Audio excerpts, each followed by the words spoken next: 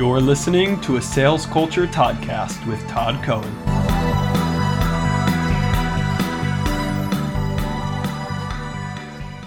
You've heard me say that people are our currency and our culture, right? That's really our differentiator. And not only has that not changed, but that is going to be escalating considerably for every kind of business out there.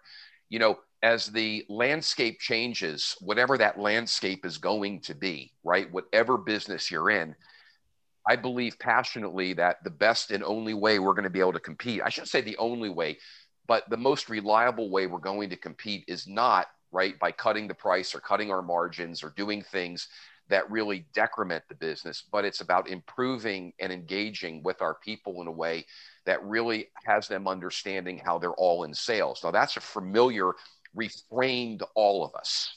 Okay. So what I want to do is start this year by having an honest discussion about what we're doing to set people up for success. This is about looking forward and making sure that our currency, everything that we're doing, and we're doing everything to make sure that people are set up for success. Listen, you know, it's one thing to find the greatest candidate in the world and make that hiring decision. And because, you know, during the hiring process, you're really interviewing each other. You're really looking at each other strongly. And you're saying, is this the right match for us? And what I want to encourage, and I want you to write this down if you would, that good hire, and let me, again, I'm just going to say this and you can sort of write this down any way you hear this. Good hiring practices mean more than a good interview, right? It really does require us to think a little bit harder and a little bit more deeply into, is this person actually going to be a fit or a match for our culture? And another way to say that is this person going to be a fit or a match for where we're headed? And where are we headed in 2021? Well, you know, I can't answer that question in depth. I would leave that absolutely to Roy and Dave and the senior leadership of the organization and really everybody on this call. I would say, though, that if the intention is to grow the business, and I don't know anybody who wakes up and says, no, I hope we shrink this year. If the intention is to grow the business, we do that through adding phenomenal people. And really what we do after that person starts on day one becomes more and more and more important.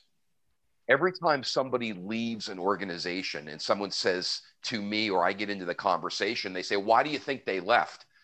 And my first response is, well, what didn't happen? What did happen? And why do you think they left? What wasn't there for them to feel like they're succeeding? Was there something missing where they felt like they couldn't succeed? Was there something we did that they just didn't grasp? Did we have a disconnect in terms of their understanding of the role and our understanding of what we needed from them? These are all sorts of questions that I really want to encourage us this year in 2021 so that we can elevate our thinking about making sure that we hire people, we hire good people, and we retain them. And oh, by the way, all the things I'm going to share with you this morning, and folks, this is a very high view of setting people up for success. All the things I'm going to share with you this morning are every single one of them, we could have more in-depth conversations. So today is about giving you some high-level things to think about because you're all in a position this year to be thinking about thinking differently about how we're going to bring people into our culture. And we're all doing that. So you've heard me say this, people are your currency. That isn't going to change. I believe passionately, and I see this every day. This is only going to accelerate. Look, we're not going to achieve the growth that we want by cutting our way to profitability. And I'm not suggesting that's even on the table. Let's look at building the culture so that the people we're bringing on board, right, they are actually currency, and currency that when we invest in them, right, by a good onboarding program, by that first 90 days, things you're going to hear about momentarily, that currency begins to increase in value. You know, you've all heard the expression, we're only as good as our weakest link. I believe that to be true. We are only as good as the weakest link in our organizations. Now, this isn't about calling people out, and I absolutely don't want to encourage that. What I do want you all to think about right now, you take a deep breath and you step back and you think, in my organization, right, where are people? Where are people in terms of their confidence? Where are people in terms of their competence?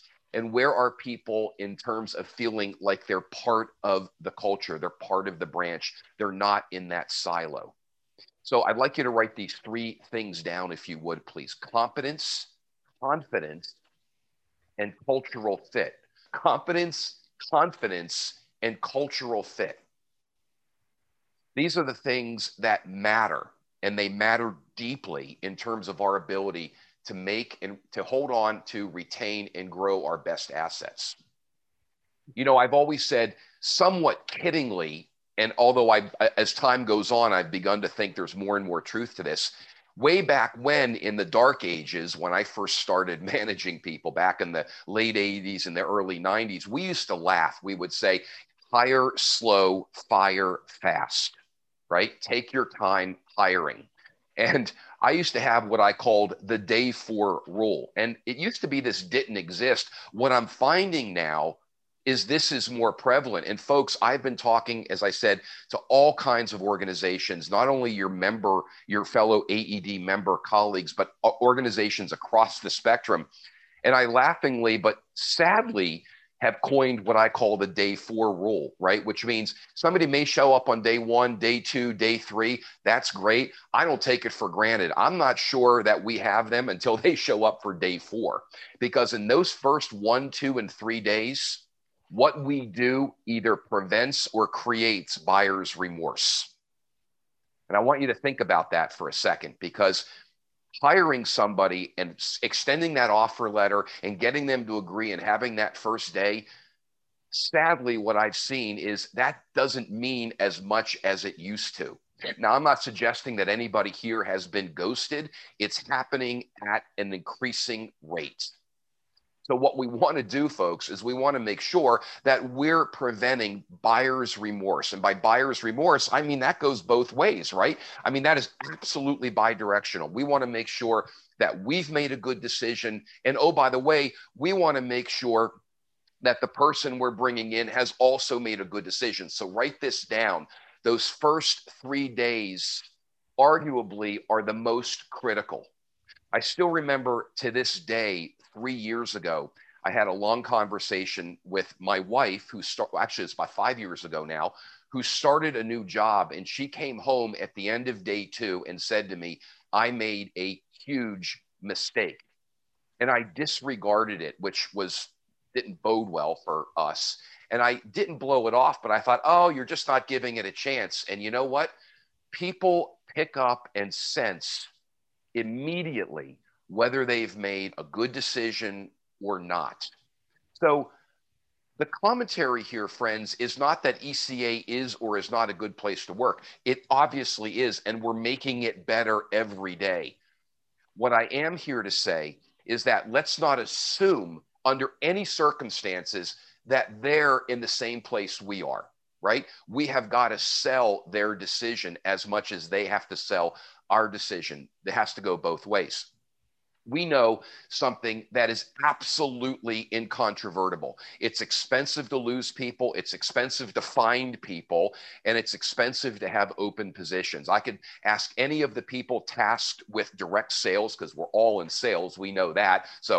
But I could ask any of the branch managers, what's the cost to you of having an open territory? A parts leader, what's the cost to you of not having somebody? We know the answer to that. It's significant. Because at the end of the day, having an open territory, have an open job, or having somebody that didn't succeed in their position has a downstream effect on the customer saying yes. It actually will delay the decision. So, any delay that we have in getting people up to speed, in keeping them at whatever we determine as peak performance, that has a direct impact on a decrease in profits. It serves nobody any good to hire a new salesperson and have them spend 2 years getting up to speed. Again, this is not an ECA comment. This is a general comment. It is in all of our best interests, folks, to make sure that when we bring people in, we're doing everything we can to make sure they're up to speed. And let's talk about a moment of self-interest, self-preservation. The quicker you can get your new people up to speed means the quicker you can get back to going back to what you need to do every day. Remember what we talked about in coaching. Your job is not to do their job. Your job is to help make them successful at their job so you can go back and do what it is that you have to do. So setting up and getting people up to speed, setting people up to succeed, it really means that we have to do what we've always been doing, do what I've been advocating to you since day one, last June when we began our journey together, and that's making sure that we have that proactive mindset. The lesson I learned the hard way, and then it became much more natural to who I was as a people leader years ago, again in the dark ages, that my number one priority with a new person had to be that person. Because if that person was successful, that made my job more successful. That made my job easier. So let's be clear.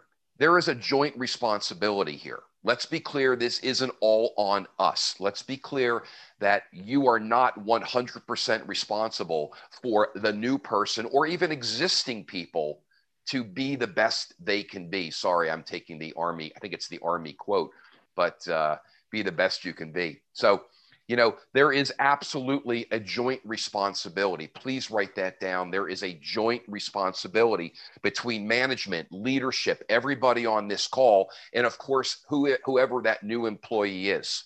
So here's a couple of quotes that I've done some research, or I should say, I've been going back and researching the couple of weeks to find the most current independent thinking on this topic that I could find.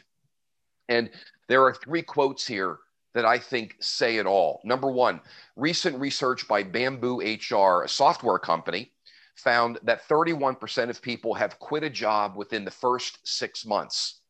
This doesn't bode well for our company. I'm putting my own words on that. So you're starting to see, if you're catching this a little bit, you're starting to see that we're really all fingers eventually point back to our onboarding processes.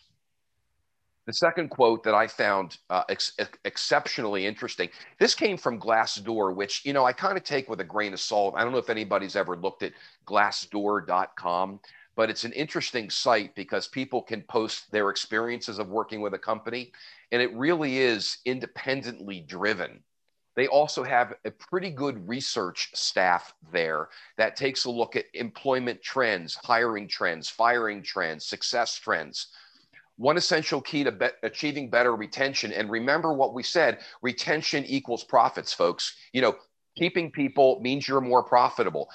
One essential key to achieving better retention, according to specific onboarding statistics, Glassdoor found that a strong onboarding process can improve new hire retention by 82%. So you can take that with a grain of salt, or you can take it literally. Even if it's lower, anything above 0 matters, and increase productivity by over 70%. There's no question that when people come into an organization and they immediately feel bound to that organization. Now, Gallup, we all know who Gallup is, so I think they're pretty reputable. They do research across so many spectrums now. It used to be just, they were the TV people with Nielsen. Now they do a ton of different things. Gallup found that only 12% of their employees think their company did a good job of onboarding. 12%. And now we wonder why people may not be showing up on day 4.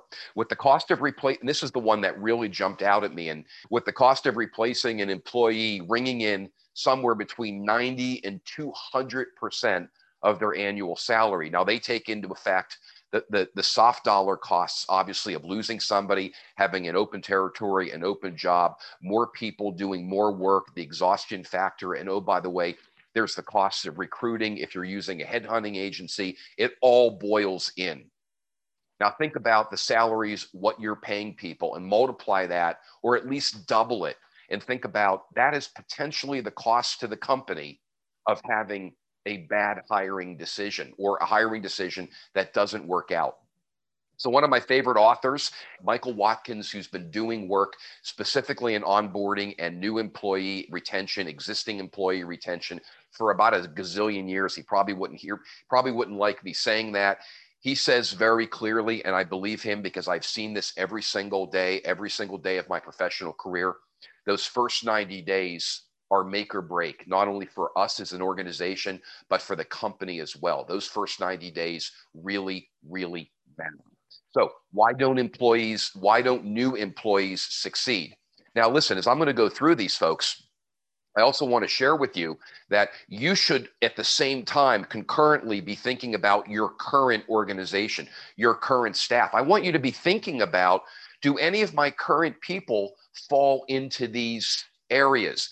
That is not a license to go and say, okay, you're out of here. It is a license to do what hopefully I've been encouraging you to do, which is adopt the role of that coach and do what we can do to help make them better, more productive, and frankly, retain them. Number one, employees don't understand the role they're being hired for. You know, it's way more than what HR has written or has been written by sales or whomever as part of that job description.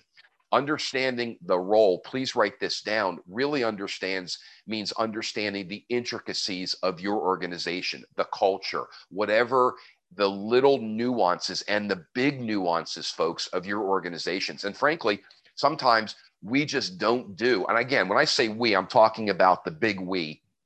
Organizations don't do a good enough job of explaining during the interview process what the expectations are.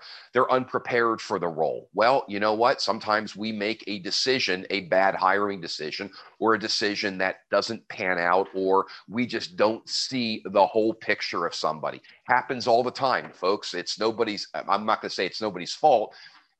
This is why I say hire slowly and fire. And I say fire fast. I would say fire a little more quickly. I think sometimes it takes organizations far too long to make a decision, and it's really not fair to both parties. Number three, inefficient and short-circuited onboarding. Now, we're going to talk about that a little bit more. And as you've already picked up, a common thread to all of this is what we're doing in those first 90 days. Remember the title of this presentation. It's about setting people up for success. People feeling isolated. Listen, this is a big one, especially in this time that we're in right now. Hiring somebody, finding a great hire, finding a phenomenal addition to the organization is one thing. Making sure that they have connectivity early on is something entirely different. It's really hard to bring somebody into an organization who's brand new to your culture, to the way you do things, to the way you manage, and then just expect them to be successful. This, by the way, has been one of the major failing points these last 10 months, where research has shown why people are not succeeding in their jobs. In fact, there's been an enormous amount of scientific research and intellectual research, and just, as I call it, street research into the new challenges of onboarding people during a pandemic. And the culture that some organizations build prevents developing relationships. In other words, it's siloed. We're not doing enough to help them understand where the right people are, the people on their, shall we say, virtual team. So how do we create new employee success? How do we make sure not only that our new employees, but our existing people have everything they need to be successful? Because at the end of the day, folks, none of us want to spend more time hand-holding new people than doing what it is we should be doing, which is building and leading our organizations. That's what sucks the energy out of us. So what we do up front is just so critical. So I'm going to share with you some ideas, some thoughts, some topical points about what we can be doing to make sure people are successful. Now, let me say, we're only visiting together today for an hour. I could literally do an entire session on each one of these talking points. And over time, we will be spending time exploring these because this is the fabric of the organization. I cannot express that passionately enough. Rolling out the welcome wagon. Make official introductions. Every single person on this call, when you hire somebody, you should be setting up Zoom calls, formal introductions, email introductions. People need to know who you are, and you want people to know who your new employee is. Your person is going to be a representative and a salesperson for you. We can't expect them just to figure out who people are. There's nothing more frustrating than trying to figure this stuff out on your own. Number two, outline the essentials of success right off the bat. Don't make this something that somebody new has to kind of figure out or observe on their own. They need to know right away, upfront, day one, again, onboarding, and we're going to get to that in a second, what the essentials are. And that's, by the way, essentials vary from company to company, right? What are the essentials? What do they need to know? What should they be thinking? Who do they need to know? And oh, by the way, remember what I said a moment ago about understanding their role. It's really hard and it can be really deflating to try to figure this out in isolation. Number three, train, and train some more. The worst thing you can do with a new person is leave them out there in isolation, tell them figure it out, and don't train them. By the way, training doesn't just mean technical training. It means training in the organization. It means understanding what's right, wrong, and different about the industry. Training is both informal and formal. Training is both mentoring and coaching. This all comes full circle, folks. Remember, we've been talking about this now for a while. This all comes down to the fact that what we do early has long-term ramifications. Train, and train. Here's a question I would like to propose that everybody asks during the hiring cycle. What training do you like to see in an organization? What training would you want? You know, if we establish that early on, guess what? If it's something we can provide, then you can customize your onboarding program. And when they see that you've heard them and they're getting that training, guess what? Their ability, their desire to stick has just gone up. You've just increased the value of your currency. Ask them what they want. One of the best questions I ever heard when I was interviewing for a job way early on, again, in the dark ages, I had hair, I was thin, and there was no internet. That's how long ago this was. Someone said to me, what do you want to learn in this job? And I literally had to step back or stand up, whatever, and take a deep breath. And I thought to myself, no one's ever asked me that question before. Remember when we talked about coaching, we talked about recognition. And one of the questions I proposed that you ask is this: how do you like to be recognized? Folks, it boils down to this. The more you get their buy-in about your interest in their success, the more likely they are to show up on day 4.